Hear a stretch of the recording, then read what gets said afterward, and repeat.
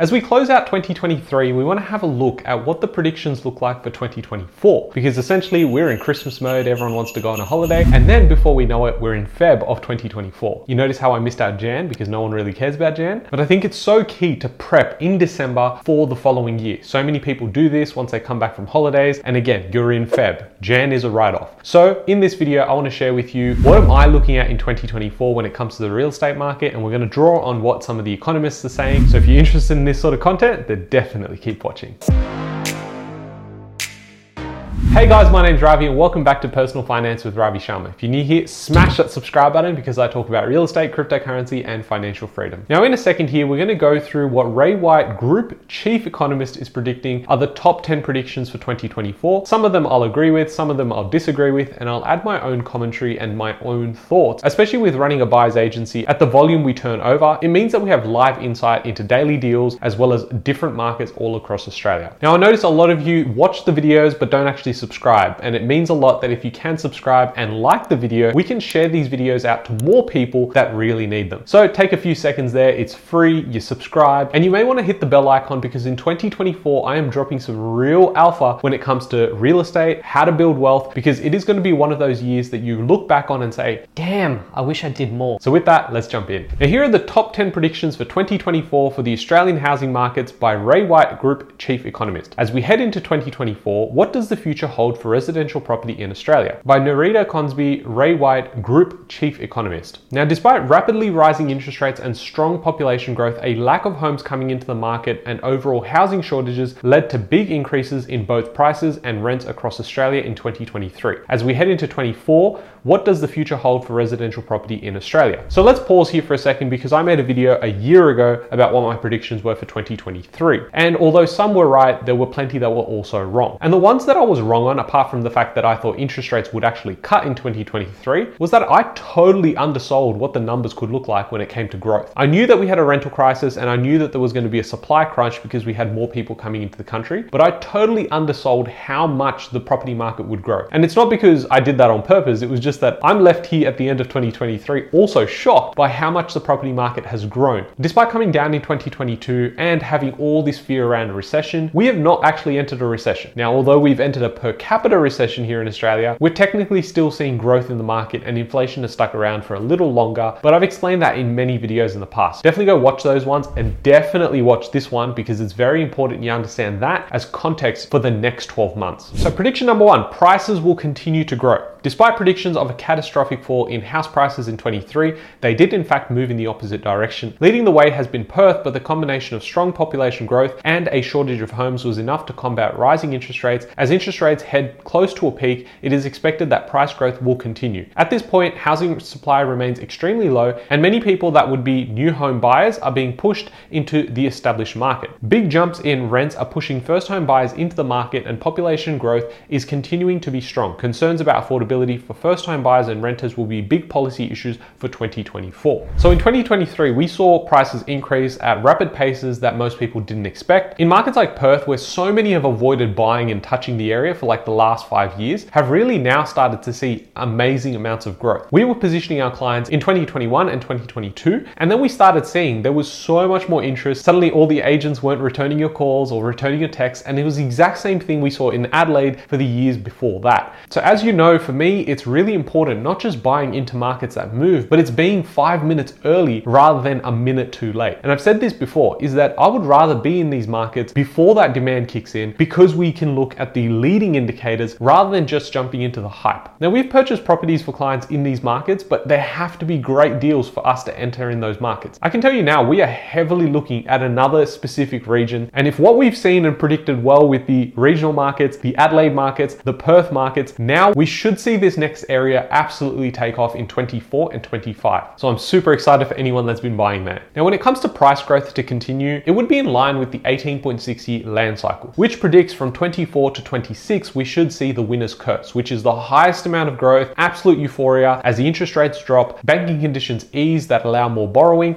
and then we should see a blow off top with a major correction in 27 and 28. Now, although I like cycles and I love studying about them because I'm a bit of a nerd, not everything has to play out the same way. We all have markets that perform very differently, where some will grow by 15% and others will still fall by 5 or 10%. The other thing you need to also consider is timing the market is very, very difficult. So if you've got a team of experts around you, then you probably have the best chance of nailing the timing. But even I will go on to say that it's close to impossible. So instead of just focusing on the data and just saying, oh my God, I need to get this right 100% of the time, you might find yourself doing that and miss out the entire run for the next 12 months. What you need to be doing is aligning your strategy, your goals, and your risk appetite before you enter in these markets. Now, I suspect that the price growth will continue and in some areas will actually accelerate. Now, there is this concern about affordability and people saying, well, wages aren't rising, so how are we actually entering the market? And that's going to be driven by what the policies look like on the other side. We've just had the Fed come out overnight and say, well, they've paused rates, but not only that, more importantly, they've come out and said they're very happy with how inflation's been tracking, and more likely the next move is going to be a cut. In fact, they're now pricing in 6 rate cuts in 2024. So although I was wrong about rate cuts in 23, I'm telling you now in 24, we should see those interest rates cut, but they will happen sooner than we expect. And now it'll suddenly popping. And now that we're seeing these priced in rate cuts, it's because something might break in the system because interest rates have remained high at these elevated positions. Number 2 is interest rates to peak, but mortgage holders need to survive until 2025. Inflation remains persistent, but is starting to calm down. This means we may see another rate rise in 2024. However, it does look like interest rates are either at a peak or very close. This is great news for mortgage holders who have had to endure the sharpest increase in rates ever recorded. While it is good news, the bad news is that we are unlikely to see rate cuts until late 24 or early 25. This means mortgage holders need to survive until 25, paying far more on their home loans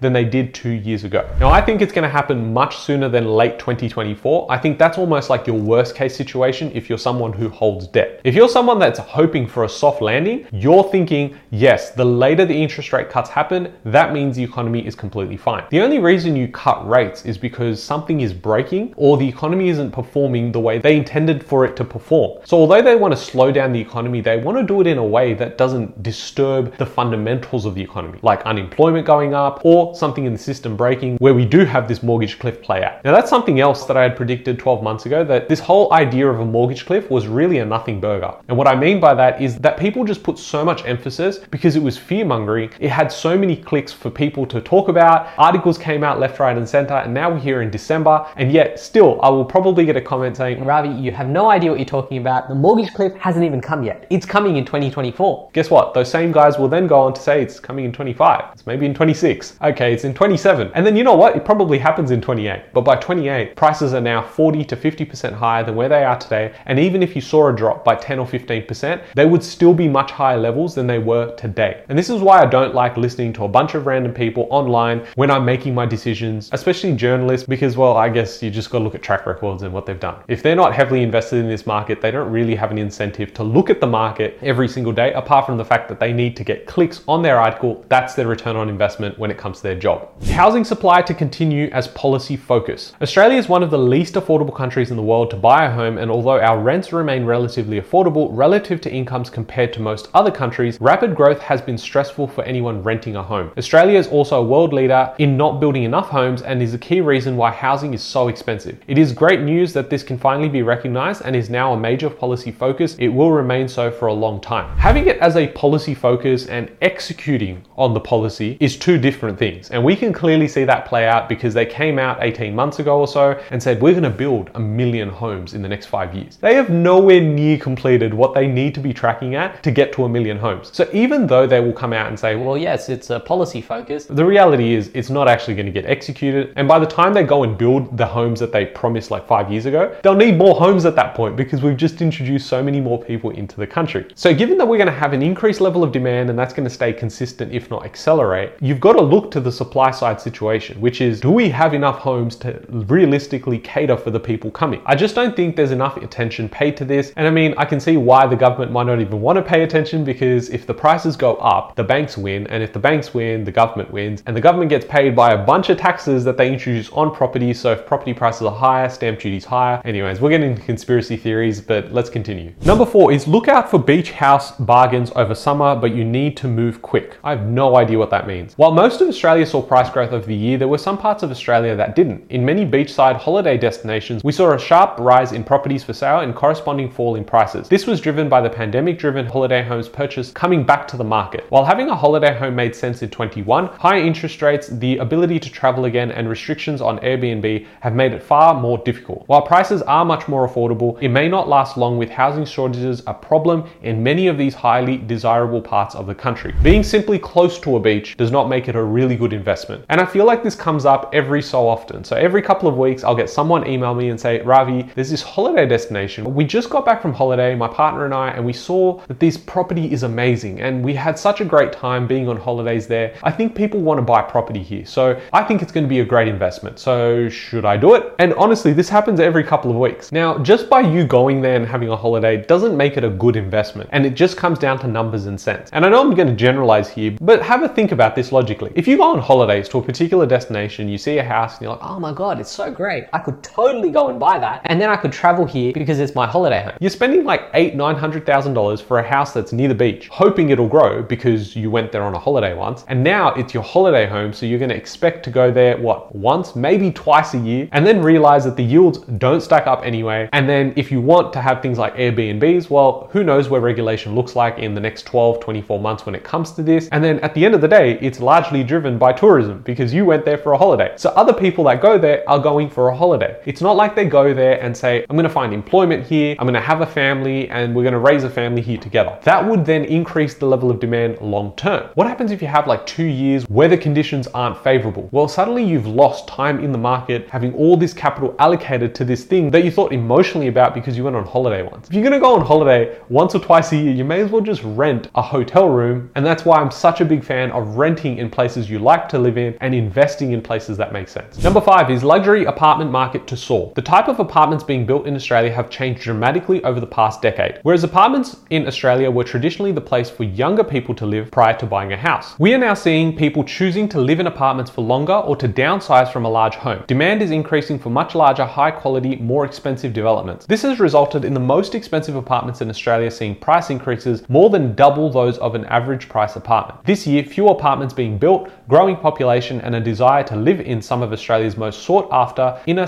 urban areas will lead to a boom in luxury apartment demand. A few years ago, I made a video on this channel about apartments versus houses, which is a better investment. And the conclusion was that although numbers stack up for houses to outperform apartments, it was in fact a general number. Because what you've got to look at when it comes to apartments, 80 to 90% is just garbage. It's just like cookie cutter, cardboard boxes that people go out and say, well, the developer wins because they make a really good profit. They go and sell it because they're saying, hey, it's close to transport. But then there's like 1,000 others that are going up that look exactly the same. I did say that a small portion of apartments will actually outperform many houses in many different areas as an investment. And that's primarily because you get something unique. A house maybe gets built 2 or 3 stories in the air. But if you could find a luxury apartment or a penthouse that gives you certain views that no one else can get, that means it's unique. There might only be one of those in that suburb. And that is the core of supply and demand. If you can get into a really good area and you've got an apartment that offers something unique, you will win. But the problem is most people go out there and justify saying, well, I can see this grass area. It looks so nice. But hey, there's 1,000 other apartments and they also have the grass area that looks very nice. Guess what? It's not unique. And that's something that you need to be honest with yourself when you're going out there and buying real estate. Number 6 is homes are to become even greener. While being environmentally aware drives some people to buy green homes, 2 other factors are now making them desirable for the wider population. The first is the rising cost of energy, and having a greener home utilizing solar and batteries make it cheaper to run air conditioning, heaters, and pool pumps. The second is that what makes home green also generally makes them safer. Now, I totally agree with this, and I think it's a fantastic initiative when you've got incentives there to have solar panels, because then yes, you're going to reduce your ongoing costs, but your upfront costs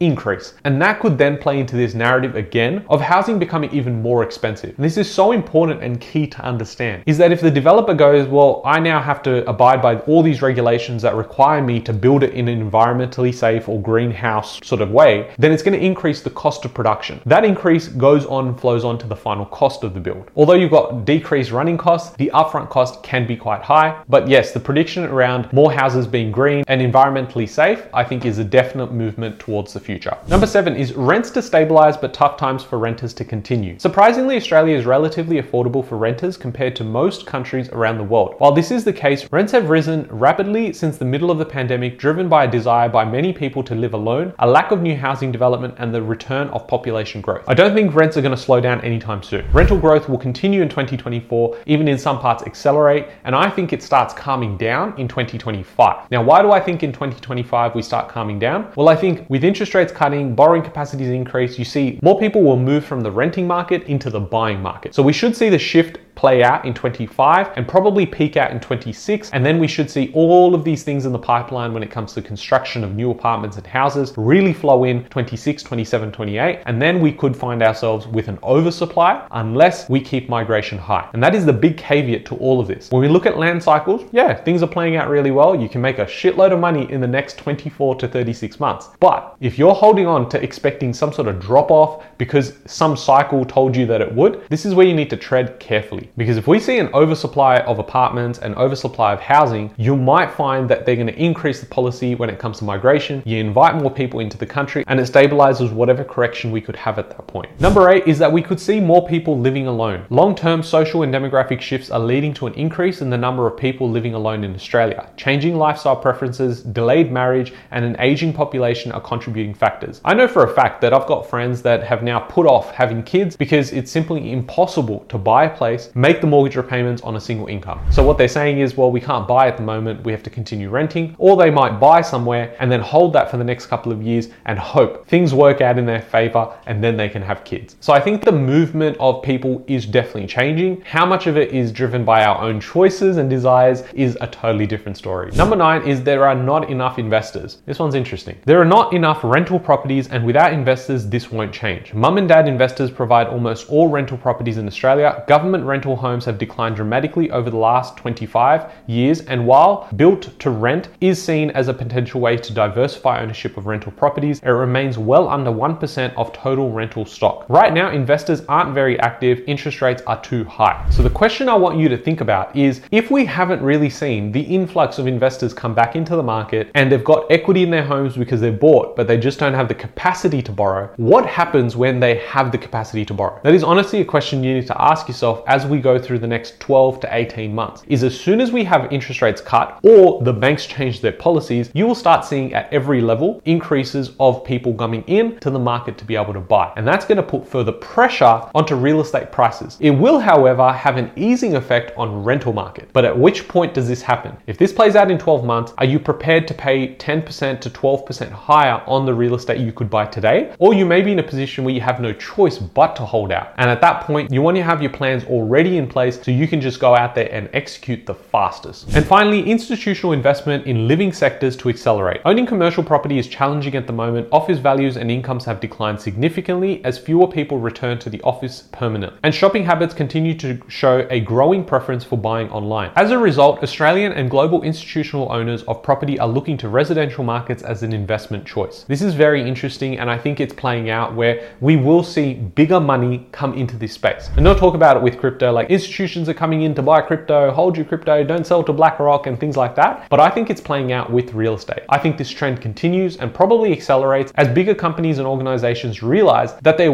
wealth can be parked in real estate, especially being residential, and they can get the upside as well as counteract inflation and them just holding on to that cash, or even worse, putting it to commercial property that's been losing its value. Overall, I think 2024 is going to be a stellar year for people who own assets. I'm not just talking about real estate. I think all assets will go and increase. It's just a matter of which assets will grow faster than others. And if you can use leverage, then it's a whole different ballgame. Most people will be sidelined because they're in disbelief, thinking that, oh no, property prices can't go any higher because affordability concerns. And suddenly 12 months down the track, it's almost impossible to buy. So if you're someone in a position that can probably buy today, in 12 months may find yourself in a position where you can't buy at all. And that is honestly the reality. I've seen it every year since I started investing into property, like in 2014, 2015, and nothing changes. Everyone acts emotionally. They look at the media and the headlines headlines and they say, Well, no, they said it's not a good time to buy. suddenly in 6 months, you're FOMO buying because you see prices starting to move up. I think the people that will outperform this market are the ones that have watched all the way through to this video. So if you have, definitely comment down below and say 2024 growth, and I'll know that you watch all the way through. But apart from you guys, it's anyone that's owning assets and moving aggressively towards owning more assets during a time where we should see and the devaluation of our currency to continue. If you have enjoyed this video, smash that like button, subscribe if you haven't already, and I'll catch you guys in the next one. Thanks guys.